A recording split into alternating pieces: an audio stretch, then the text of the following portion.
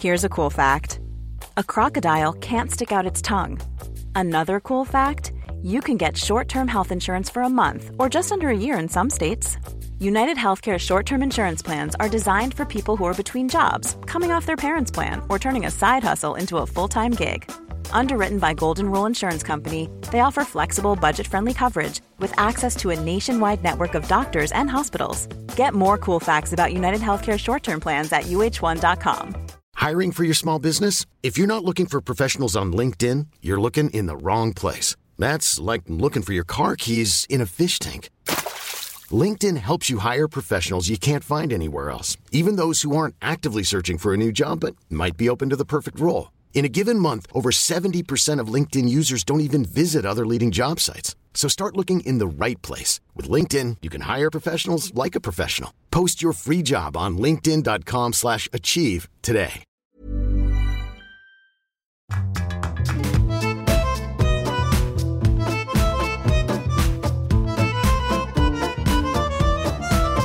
Hello, welcome along to Writer's Routine.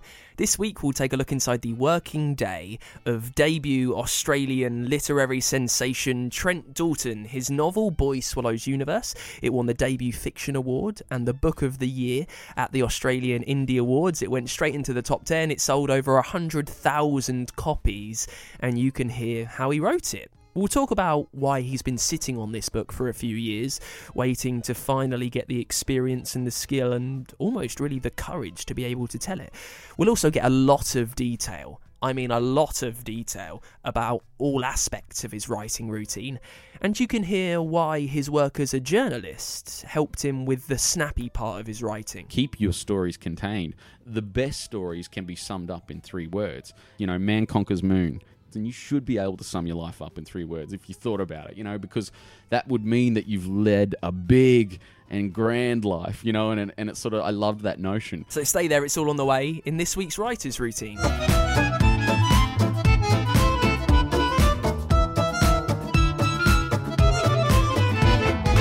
Yes, hello, thanks for coming along. This is Writer's Routine.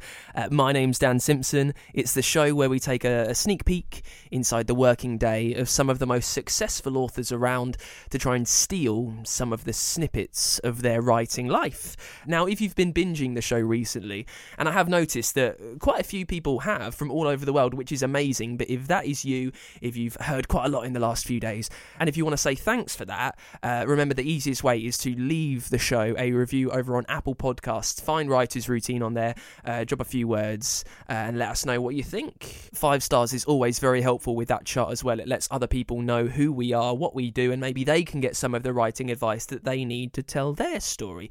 Also subscribe wherever you're listening to the show, if that is Spotify, if it's on Acast, on Radio Public, if it's on Apple as well. Subscribe so that way the new episodes download automatically every week. Now, the point of the show is to take a look inside the working day of a successful author, and we've got one of the most successful ones around right now at the moment, actually. Not long-term success, but like a short burst of immense acclaim. Trent Dalton, his debut novel is Boy Swallows Universe. It's literary fiction. It tells the story of Eli in Brisbane in 1983, who is kind of working through a pretty complicated family life. He's trying to not be coaxed into dealing drugs, and he's also having to save his mum, who's in prison. It won the Debut Fiction Award and the Book of the Year at the Australian Indie Awards. I've already said it went straight into the top 10, and it sold over 100,000 copies, which is a lot. If you're not really aware how many books need to be sold to make something a success, I'll just say it's a lot less than 100,000 in the first few months of it being published. Now, Trent works for the Australian magazine. He's won numerous awards for his journalism as well, and you can hear how that impacted his writing, not just in the way he told his stories, but also how he needed to fit his storytelling around all the other bits of writing that he needed to do throughout the week.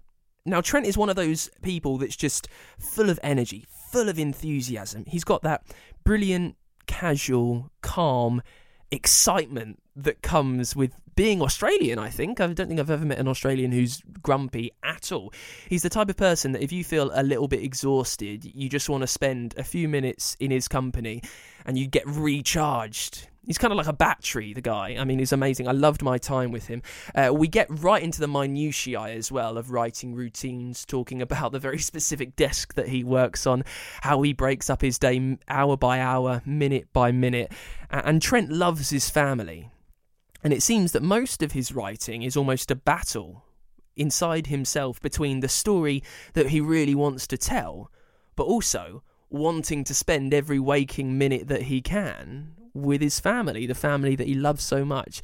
It's a really amazing tale of kind of being a dad, really, Trent's story. You can find out how he manages to work through that and get his words down on a page in just a sec. Also, a quick warning, it's a little bit of a sweary one as well. It's not too bad. There are a few Fs and Jeffs floating around.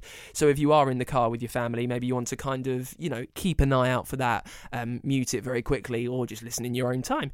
We'll get a top writing tip as well from one of the biggest crime writers working today after we dive into it with Trent Dalton, the author of Boy Swallows Universe. I promise you're going to love this. And we start, as always, with what Trent sees around him in the place where he sits down to write. Oh, what a great opening question, and I love that because I'm all about objects, actually, Dan. It's funny you even say that.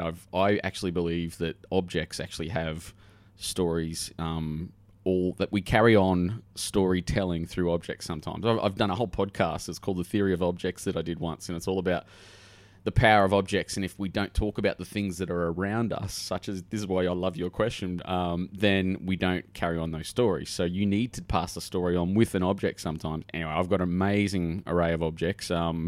There's all the books I love. There's the works of Steinbeck and Cormac McCarthy and some great Australian writers that I love. I've got a bunch of vinyl records, a lot of Springsteen, Pearl Jam, a lot of alternative rock, a little bit of Bangles in there. I love the Bangles. A lot of deep cut kind of stuff. A record player, and then there's a DeLorean time machine car. And there's images of, straight out of my head, there's usually a collage of whatever I'm trying to write at the time. So for the book I wrote called Boy Swallows Universe, I put up there on this, basically on a wall in front of where I write, I put up everything that evokes that era. And that era that I write about in that book is 1980s Brisbane, Australia. So I'm putting things up there like paddle pop sticks, which are like chocolate ice creams in Australia, or you'll put up a picture of In Excess, or you'll put, just anything that evokes the spirit of that time. To my right, however, is, sometimes the most important thing, which is basically images of the people I love, because now I'm going to get deep on you here, mate. Sorry, but it's basically, I'd sit down before I write, which is basically kind of in the rumpus area. We call it a rumpus room in Brisbane. You guys have there a rumpus room? A rumpus room, yeah. And it's funny because I said that in America, and people are like, what the hell are you talking about? What do you call it, a rumpus room? And I would go downstairs to the rumpus room each night between 8 till 10, and it's just downstairs, and I would think about the people I love in my life, and I would think about the things, particularly these two daughters I have called Beth and Sylvie, and I'd think about them, and I'd think about the many courses of my life, that my paths that I could have taken in my life to not have them in my lives. And that was a very powerful thing. So I'd think of them, and the power of that would shoot through my fingertips. I swear to God, man, it would shoot through my fingertips onto the keyboard and onto the page. That was a very powerful feeling. So I try and keep pictures of them around me, and I've got this, and then I try and keep things around about my parents and people I love. So there's a stonefish. You're familiar with like the stonefish? It's a very dangerous creature in Australia. You step on a stonefish, you could quite possibly die. My old man, though, he was a fisherman. He's like a sort of basically a mud crabber. He sort of fished for mud crabs in this place called Palmerston Passage at Bribie Island, 1 hour north of Brisbane. And he's not with us, right, my old man now, but he used to have this stonefish that he kept in a jar of big sort of like a museum-like jar of preservation liquid. And on top of this jar, he wrote the words Keef, like Keef, like Keef. And he was a sometimes lonely man. He lived up in this Bribie Island housing commission unit, all by himself, fished, caught mud crabs, drank a bit, used to smoke a lot before he stopped smoking. And he'd talk to this stonefish, Keef. And he called him Keef because it reminded him a bit of Keith Richards from the Rolling Stones. He's a big Stones fan. But this stonefish has that lived-in look of Keith Richards. And, mate, it's become like prized possession. It's like, it's the thing. Oh, man, I'm getting emotional just thinking about that right now, because it was this thing I thought, my brothers and I thought, you know what? And we put it on his coffin at his funeral. And it's like this thing, Keith.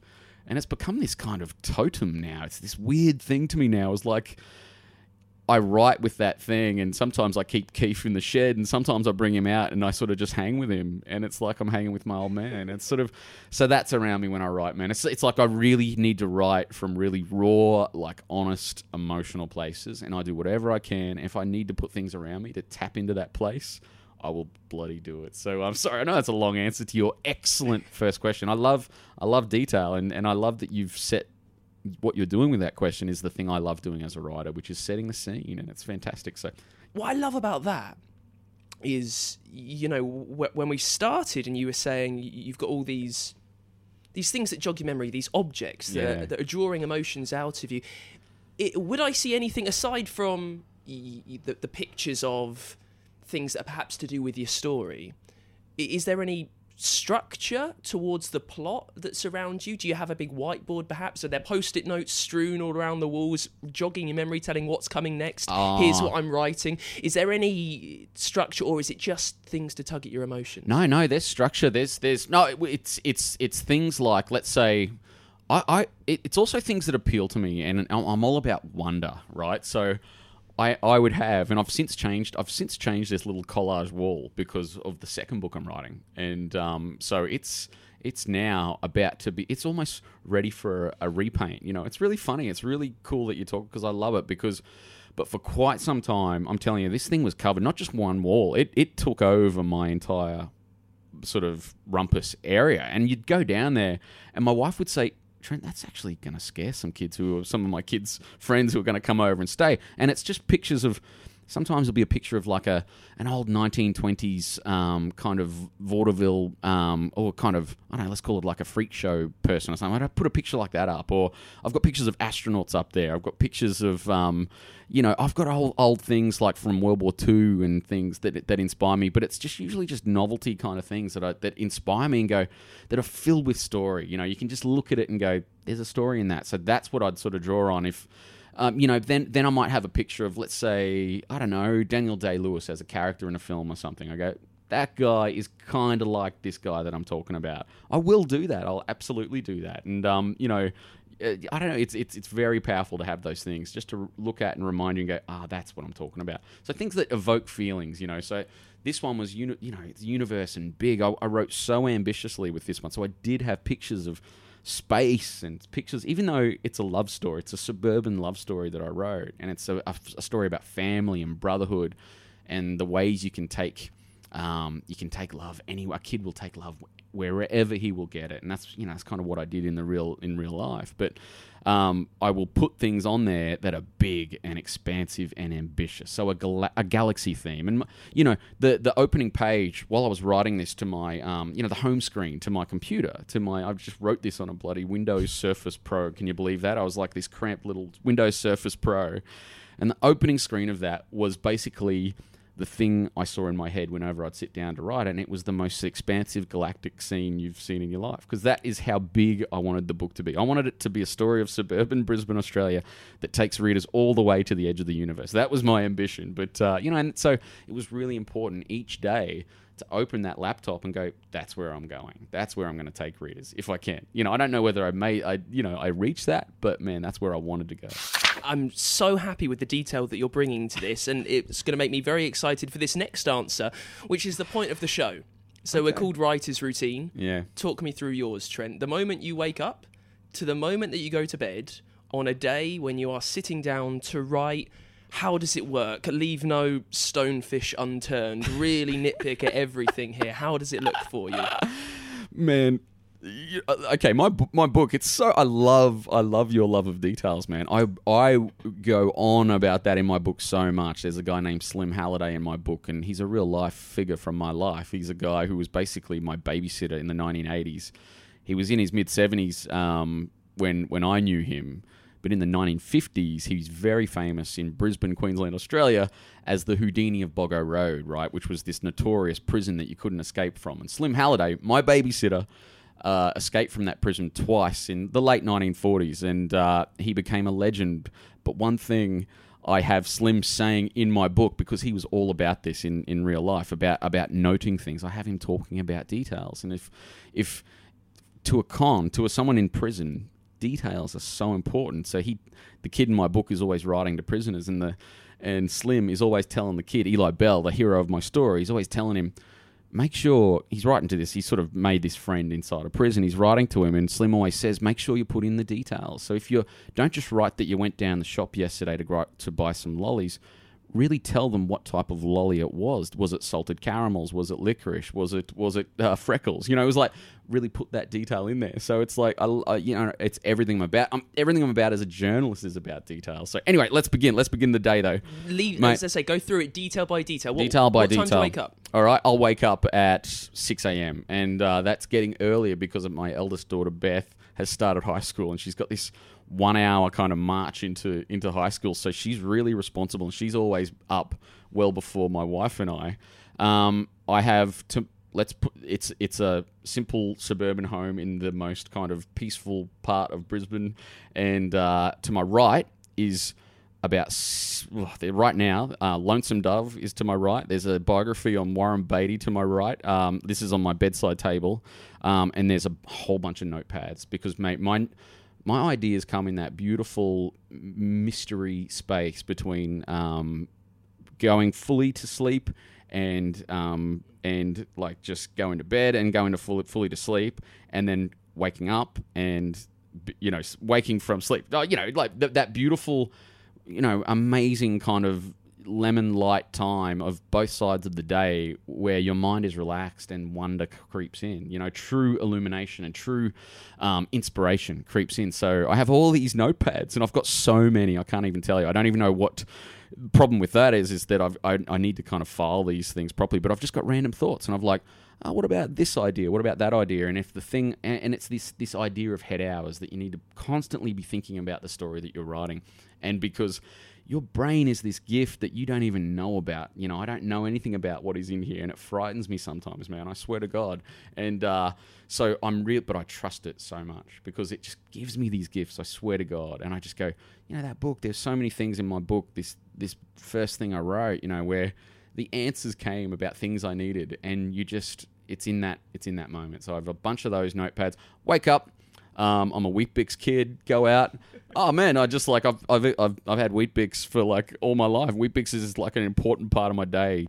Two Weet-Bix. I've cut down from 3 Weet-Bix to 2. Whack a bit of honey on that, and even then, I'm thinking story. I'm trying. The biggest thing with me is to make sure I'm engaging with the beautiful people around me, and not constantly in this thing here. Because my wife spots it a mile away. She'll go. I'll be looking at her, and I have this distant look in my eyes, and she'll go, "You're thinking about the story, aren't you?" And she's like, come back here. You need to be present right now. Here's what we have to do. We've got to get, and it's literally, my day is insane, man. It's like, so it's getting my kids to school. I go down, first thing, I iron their clothes, I iron their school clothes, come back up, I fix their breakfast, and they'll have either Weet-Bix as well, or Vegemite toast. I'll get ready to work myself. My day job is a journal. I write for long-form journalism for a magazine called the Weekend Australian Magazine. It's an amazing kind of magazine, similar to like your Sunday Times magazine or something like that here. And I'll sort of get into my outfit and all that. I'll be thinking about story that whole time. Then get in my car, Toyota Corolla. Leave this place called The Gap, and then I'll go all the way into Bowen Hills, which is the home of basically the Australian newspaper that I write for. And there, you're plugging away. I'll go and work out the story that I'm doing. I write a lot about ordinary people. I'm big on just turning the ordinary into the extraordinary. And a lot of social issues type stories. Generally, I'll be going out and doing some big epic 4-hour interview where I sit down again talking about details. I go into these people's living rooms and I go, hey, would you mind if I hear every last detail about your life? And that's what I do. And I go, and they proceed for the next hour, 2 hours, 3 hours. The longer the better. The longer the better. And they tell me their life story. And all the while, I've got my recorder on, and I've got a notepad beside me. I'm not taking notes. I'm not taking shorthand. I'm writing about all of the things, the objects that are on their walls. It feeds back to that great first question you asked. I do the same thing, man, with every person I've ever interviewed. character and human nature is so better expressed, not through the words we say, but the things we keep dear to us. And that's a very important thing to remember as a journalist, but also as a writer. And so I would be writing about, why have they framed that person's picture? Why do they keep that model car on the mantelpiece? Why do they have that poster? Why did they put a bird on there? And I'll sometimes ask them, like, what is that crow? Why have you got a crow on your wall? Oh, okay, I'll tell you about the crow. And it's like, bang. It's like, it's just character, right? And then that feed has always fed back into my sort of more creative kind of writing. Like, so it's a really cool thing. And let me just quickly, when you're working as a journalist, you're writing long form stories. Yeah. Just really niche and quite nerdy. I love niche and nerdy. Go there. Are you writing one a week, or are you thinking more long term? Maybe you'll be writing one, but you've also got the plannings of 4 more articles on the go. Yeah, bang. Well said. Yeah, I'll do a. Let's say, I don't know, great British novelist has come to Australia, and my editor wants me to write a profile on them. I can write that in about a week. But at the same time, the last story, for example, I've written is a story about a place called Groote Eylandt, and it's a tiny island on the very north of Australia, and there's an indigenous population there, and there's about 1,100 people on that island, and 186 of them suffer this disease called MJD, Mercado-Joseph disease. So I'll fly up, this will be a bigger piece, so this might take you a month or so, right? So I find out about MJD. And I go up there and I meet this guy Buckler, and he takes me into the bush, he takes me into the wilderness, and we're looking for fish and toxins and insects in the Australian wild that he believes are like black magic, like stuff that is going to cure his own disease. So that's my day. It's pretty freaking cool day job that I go. But talk about but in practical sense, that will be okay. I spend about 3 days doing that, getting the story right, going to Groote Eylandt. It's a real mix, but you're always wanting to have multiple things on the go. So that's just and that's my sort of day job. I'll knock off from that. I'm useless. I don't offer anyone anything after 4 p.m. I don't even try and force myself to work if I'm past maybe even 3 p.m. But it sounds all consuming. It sounds like when you are in the office, or when you're flying up to islands to check out strange disorders and diseases. Yeah. You're focused on that, which then leads me to wonder, at 4 o'clock when you do knock off, how easy is it for you to switch on to creative writing modes? I mean, there was one year, and it was 2017, and when I was juggling this really all-consuming day job as a long-form magazine journalist, and I still do it. I've been doing it for forever. I'm a journo for 20 years, but that time when I was writing Boy Swallows Universe, I would come back, then I'd drive in, wrap my arms around my daughters and try and spend as much time with them as I could. Whilst not thinking about this story, helping them with their homework, and then helping my wife with dinner. She works as well, and it's total madness. And then this was this precious time. There's about this 8 till 10 sort of at night time that my wife and I had that was just to us. And I would say to her, after putting the kids to bed and really sort of just being present with them, which is a massive important thing, because I have this theory, right? Like, you imagine, okay, you get to go to London. I'm this Brisbane guy, gets to go to London, and all these fantastic things have happened in Australia to my book.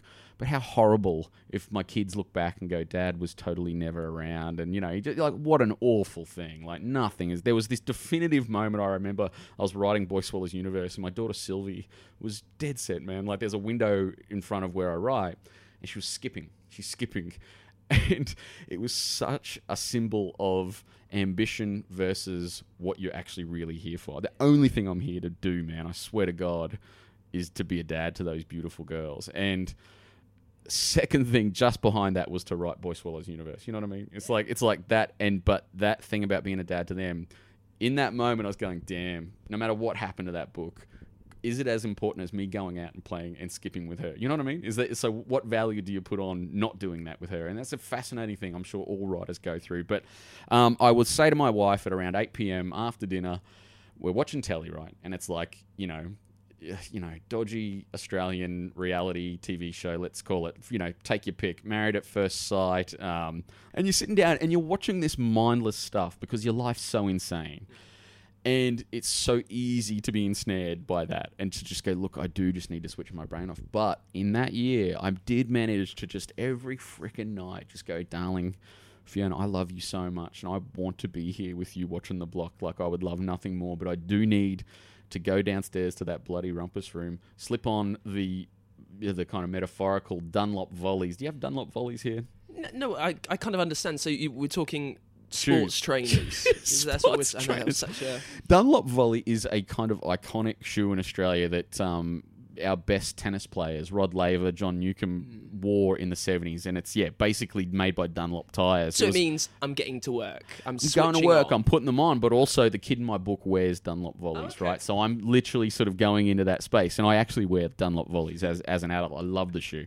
Most practical shoe you could ever. And they cost about $20 from Kmart. So I would just say to her, like, I'm sorry. I'm so sorry if you can just let me do this. And it became really stressful. Like, it's really tough on her because it's like, and at that time, man, I don't know it's going to go anywhere. It's such a chancy thing. You're sort of just going, and she's like every book that everyone writes in Australia goes nowhere. You know, that's how it works. It's sort of like, and I'm saying to her, but I would say it like an idiot, man. I'd say every now and then I go, but Fee, what if it got published and, you know, it might even make some money for us and it might actually be all worthwhile. And we're like laughing and just going, yeah, right, as if.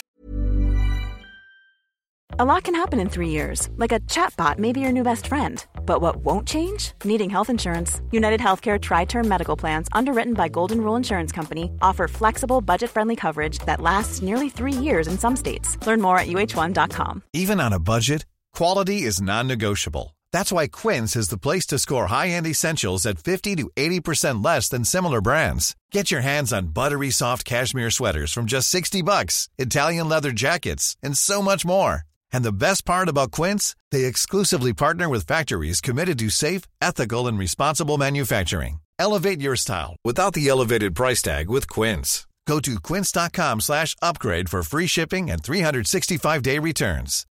Millions of people have lost weight with personalized plans from Noom. Like Evan, who can't stand salads and still lost 50 pounds. Salads generally for most people are the easy button, right? For me, that wasn't an option. I never really was a salad guy. That's just not who I am. But Noom worked for me. Get your personalized plan today at Noom.com. Real Noom user compensated to provide their story. In 4 weeks, the typical Noom user can expect to lose 1 to 2 pounds per week. Individual results may vary. Remember, if you've got a writing tip which has really helped you get your story down, something that helps you work through the day, a little trick maybe, a little tip that you heard that you just want to pass on to us. It could be something tiny that just gets you going. It helps you get your ideas from your head down onto the page. Tell me and I'll share it with the writing community that we've got here. All you need to do is let me know what it is over at writersroutine.com, and it could be anything. It doesn't matter at what stage of writing you are. You could have just started, or you could be one of the most famous crime writers around. This is Jeffrey Deaver. I'm the author of The Never Game by HarperCollins, and it is available now. My tip for writing is this. Plan out what you're going to write ahead of time. Remember that rejection is a speed bump. It's not a brick wall. Keep on writing, and write every single book as if it were your last. If you missed Jeffrey Deaver last week on the show, loads of golden nuggets of help there. Make sure you catch up. You can do that on Apple Podcasts, wherever you get your shows from. The full episode is there for you to find as well at writersroutine.com, and that is a place you need to go to let me know your writing tip. Right, let's get back into it with Trent Dalton then, the author of Boy Swallowed Universe, one of the biggest books to come out of Australia in some time. I think it won the Debut Fiction Award at the Australian Indies, also the Book of the Year. It sold over 100,000 copies. And in this half, we talk about editing and why for him that's one of the most important parts of writing. And with editing comes writing concisely. It comes with the snappiness of his words. We chat about that as well, and why he thinks the best stories are always as tight as they could possibly be. And we pick things up talking about the big trips that he has to do on a journalist. Remember this earlier on, he was saying that he needed to fly up to some island off the coast of Australia and look at some really rare disease and talk to the people that live there. Well, we kind of chat now about what he has to do when he's uncovering those big stories for journalism and how he fits telling his own story around that. All through that crazy stuff on the drive, on the flight to Groot Island, or on the drive to the person's living room that I'm going to go in, I'm still thinking about that story, and it literally is break it down into. I reckon in 2 hours I've got 2,000 words. I reckon I've got 2,000 words, maybe 1,000 even. That'll do. But I need to know. I need to not be dicking around by the time. I need to make sure in that 2 hours I know exactly that next passage. And in my book, it was this kid Eli Bell he's on an odyssey, and it's a great. I just love any odyssey. So I love. It was a matter of what is he doing next, and how important. And what also is the first layer, second layer, third layer? Does it have every one of those three elements that I want to put into this piece? Does it still talk about the thing that I'm getting at, the mysteries, but also the bigger picture things that I was trying to talk about? I'm trying to talk about in this book big things about the ways in which a kid can find love wherever he can get it. And I'm talking about the ways that bad can become good again, and the ways in which it's the bad stuff in life that can sometimes be the good stuff, and the bad shit won't be our destruction, it will actually be the making of us. And it's like, but is that little 1,000 words still going to somehow tap into that, and is that going to help Eli discover those things along the way? So you're thinking about that eating Weet-Bix, you're thinking about that in the Toyota Corolla. So when it comes time, as you say, you flip open that thing, and I would do that thing I'd think about my daughters, the life I could have led. My book's really kind of, it's about 50% fact and 50% total my wild imagination just going nuts and having fun and really enjoying itself. But I would think about that crazy life I could have led and how dangerous and certain things that happened in my life could have been. Then you get that jolt of electricity, that kind of gets you in the zone, but you already know what you want to write. And then what I would do, though, that's why my book doesn't read like Hemingway, man. It is just heart and soul. It's just like what I would do, I swear to God, was how freaking honest can I be, and don't let great, marvelous, like wordy, flowery writing getting in the way of your heart. It's like, man, you need to tap into the source of yourself, and I just soul coughed. I was just like rip out my heart and feed it to anyone. That's what I did with that book. I swear to God, it was just like, so don't get bothered about, does that sentence read well? Can I swear on this? Like, you have many times. So. Fuck, who cares about if it reads? You know what I mean? You're telling a story, man. You're a storyteller. It's like, is it a good story? Fuck all. Like, it's seriously, I get. So, I just like, man, the best writers for me are just the guys who, I love it when the words are beautiful too. I love it. That's brilliant. If you can get both, fantastic. But this one, mate, it was just like, it will be powerful and poetic in itself because people will realize how true it is. Like true in the sense of life has to be true, not just honest true, Well, let me slightly unpack that for a sec then, because this is literary fiction. And you've said that you don't. I don't care about the words. I don't care how it reads. I don't care if it's poetic. But the thing is it comes across like you do care. Oh, really? Really? Yeah. So did you pick that up in the edit then? we often on the show. A lot of writers have talked about the vomit draft, which is just your first draft, just get it all out there, get those words on the page, then you can always fix it later. Yeah. How much would you go along with that idea? If you're not caring about how it reads when you get them down, are you fixing that in the edit? Okay, good point. One other thing I do, I've got it. I would email myself the manuscript every time.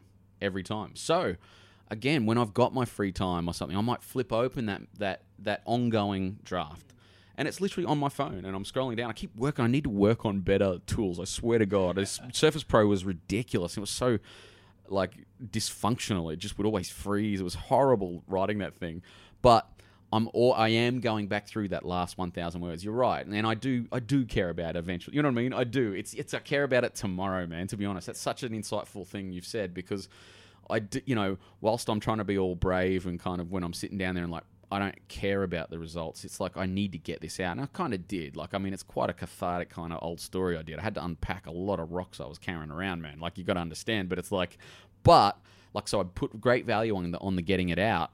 But yeah, the next day was when I was like, oh, actually, what was that nonsense? I'm telling you, the things I cut were highly ambitious sort of things that I didn't necessarily change too much, but I'd probably just go delete. You know what I mean?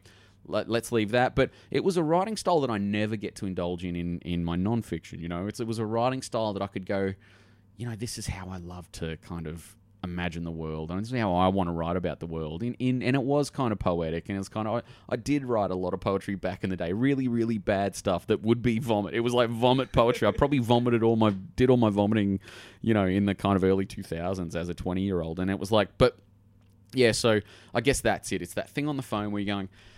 And it works in reverse though too, man. Like you don't even know what you did. So by the time, I would write from 8 till 10, and then I'd just like, it's like, okay, I'm done. I'm falling asleep. Like I'd write, and I'm done. And it would always happen around 10 p.m.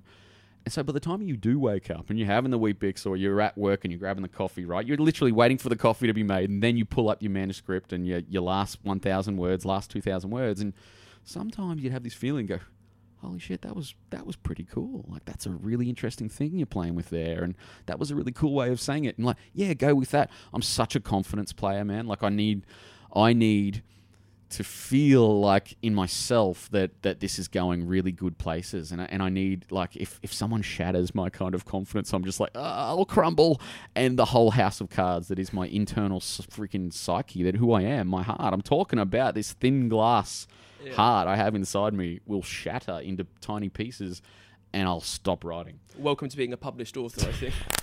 The title of my book, Boy Swallows Universe, it's straight from... Firstly, it's the idea that, look, swallow it all. Life is here to be just eaten up. And so take the good stuff and the bad stuff and just own it all. It's really about that. But also, that title is a 3-word headline, and that's the first thing you learn in a journo, and that's the first rule I broke 20 years ago, is keep your stories contained. The best stories can be summed up in 3 words. How would you sum up your own life? That's what Eli Bell's always talking about in the book. It's like, can you sum up your life in 3 words? And that's how he ends up with Boy Swallows Universe. How would you sum up your life in 3 words? Trent, London visit. Right now. Because that's all I'm thinking about. Now, let's go better than that. Trent loves Fiona. That's it. That's I so tell you sweet. that. That's cheesy, Mine man. But that's would a be, fact. What's yours, man? Podcasts Little Money. Probably podcasts for free. It's probably something I'm like just that. tapping you on the knee there, man. I love that. I know, because these things do define. Yeah, I know. Yeah, It's like, how does my life feel right now? And you could easily sum it up like that. I love that.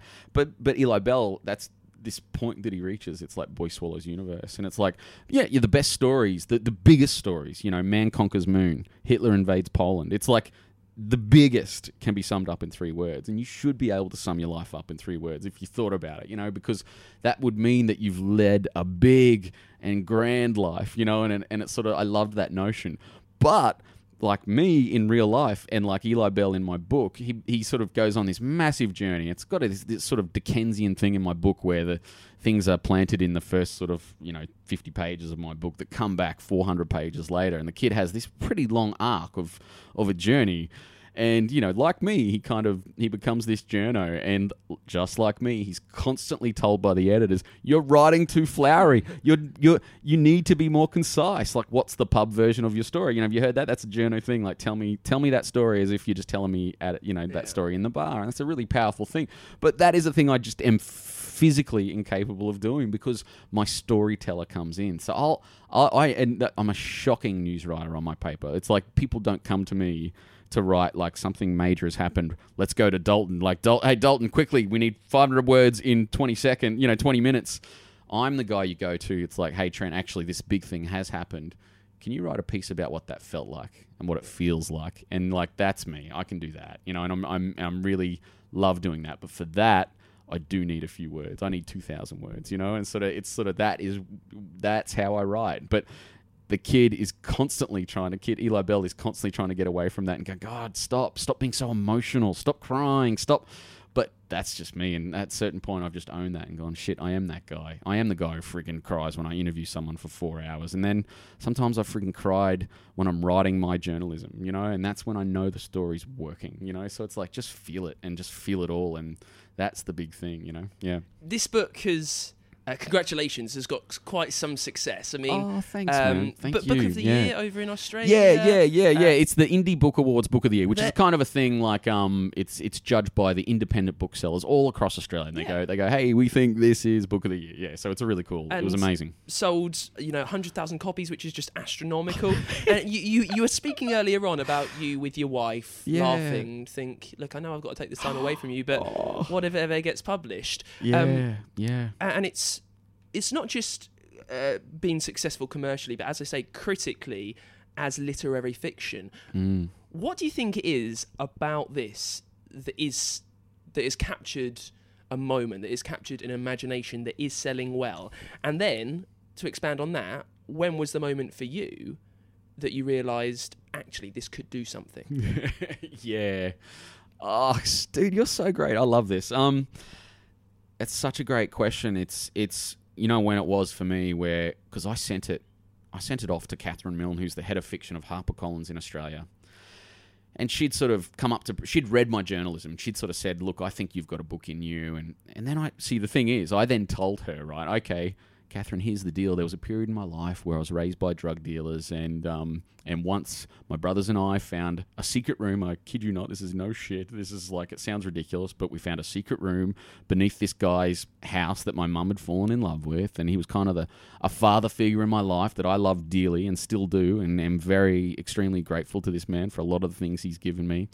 We found a secret room, and inside that secret room, which was basically a safe room for him in case he was ever in a jam, we'd find out later, there was one thing in that room, and it was a red telephone, an old 1980s red telephone. And that's a profound kind of life-changing moment for me, because it's the birth of imagination and the birth of almost the time I become a writer, because you suddenly realize nothing is as it seems, and there are other universes in this world. And the interesting thing about that is that I told her this, and then she goes, you got to write this stuff, but I still don't know where it's going to go. It's quite ambitious, this thing I wrote. It was an all-or-nothing pursuit, because... look, I was reasonably okay with just, okay, if you don't like it, that's fine. I need to get it out anyway. So if I am going to get it out, I'm going to freaking go as big, I'm going to go for the fence. And then I sent it off, and then there's this quiet period while she's sort of just consuming it. Then I'm at a little sushi train with my daughters, Beth and Sylvie, and I get this email, man, and she's writing from the bus, and she's just finished the book, literally finished the last page. And she's just freaking losing her mind. It's one of the best emails I've possibly ever received. I received a really great email from Clive James once. That's right up there. But that was an amazing email, and that's when I went, oh my God. And that was almost like, what the fuck have I done? Because it's very deep, man, this thing I've done. And my beautiful family who read that, who would read it, would totally recognize themselves, situations, things. So then you're suddenly like, oh my God, almost like my dreams have come true, but like, careful what you wish for, man. It's like, because then I had to go quickly, like, all right, Mum, firstly, you have to read this thing I've done. I'm sorry you didn't raise a carpenter. I could have built you a cupboard, but I wrote you a bloody book. And it's a 470-page tribute to this warrior of a human being who is my mum. We don't have time to go into why she is that, but I tell you, man. And then I sent it to her. I said, look, you need to read this, because of just what I said before, is like, I'm never, ever in my life ever going to do something where my own ambition and my own kind of, ego gets in the way of relationships with the people I love. And that's a really dicey thing. I'm already treading a fine knife-edge line with that, and it really bothers me, and I lose sleep at night, to be honest with you, about that. But she reads it. I swear to God, man, she said, Trent, I started reading it last night. I had to take a day off work. And she said, Trent, it's beautiful, and it's bigger than us, and I think you're going to actually give something to a lot of people. And I was like, oh man, I'm getting emotional just thinking about it. It was so beautiful. And then my brothers, I've got 3 older brothers. I'm like, guys, you need to do it now. You need to read this. And then they are all like, Trent, what the hell have you done? And it's like, so cool. And so that's a win right there, man. That was amazing. Then Catherine Milne, I was at work. I was doing a job. Catherine Milne, head of fiction at HarperCollins Australia, calls up and says, Trent, guess what? We're selling this freaking thing to 32 countries around the world. It's going to be freaking translated into Hebrew. There's going to be like things about your little suburb, Brisbane, Queensland, Australia. Words like Darra and Bracken Ridge and Jackie Howe singlet and medium pace bowling and mullet gut, fishing mullet gut, Hornybrook Bridge. light up a durry. You know, all of this stuff is going to be translated into all these different languages. And this story about this place that is dear to me, Brisbane, and my life is all just going to go around the world, and people might even read about it. You know, it's so, man, so there's been all those little milestone moments, and they've all been wild. Every single one of them. The first email from Catherine, Mum's call, my brothers, and this global stuff. Sitting here talking to you. You know what I mean? I seriously mean that. It's freaking beautiful. I'm so grateful, because I know what else I could have been doing. You know, it's very, very meaningful to me. And that is it for this week's Writer's Routine. Thank you so much for giving us a listen. And if you've enjoyed what you've heard, please do leave us a review on Apple Podcasts if that's how you are listening to the show. Also, make sure you subscribe wherever you're finding us. Oh, if you're not on Apple Podcasts, actually, here's something you could do. Just tweet about the show. We've had a couple of really nice blog reviews written about the show recently. Thank you so much if you took the time to write down some words about what we do and share it with all of your mates, everyone in your writing community.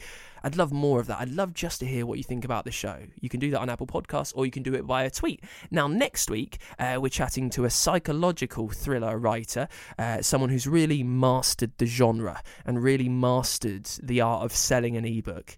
That's on the way next week on Writer's Routine. Until then, keep in touch with us through Twitter. We are WritersPod there. On Instagram, we are Writer's Routine. And you can find everything about the show on our website, which is writersroutine.com. I will see you next week with Mel Sherratt on Writer's Routine. Bye.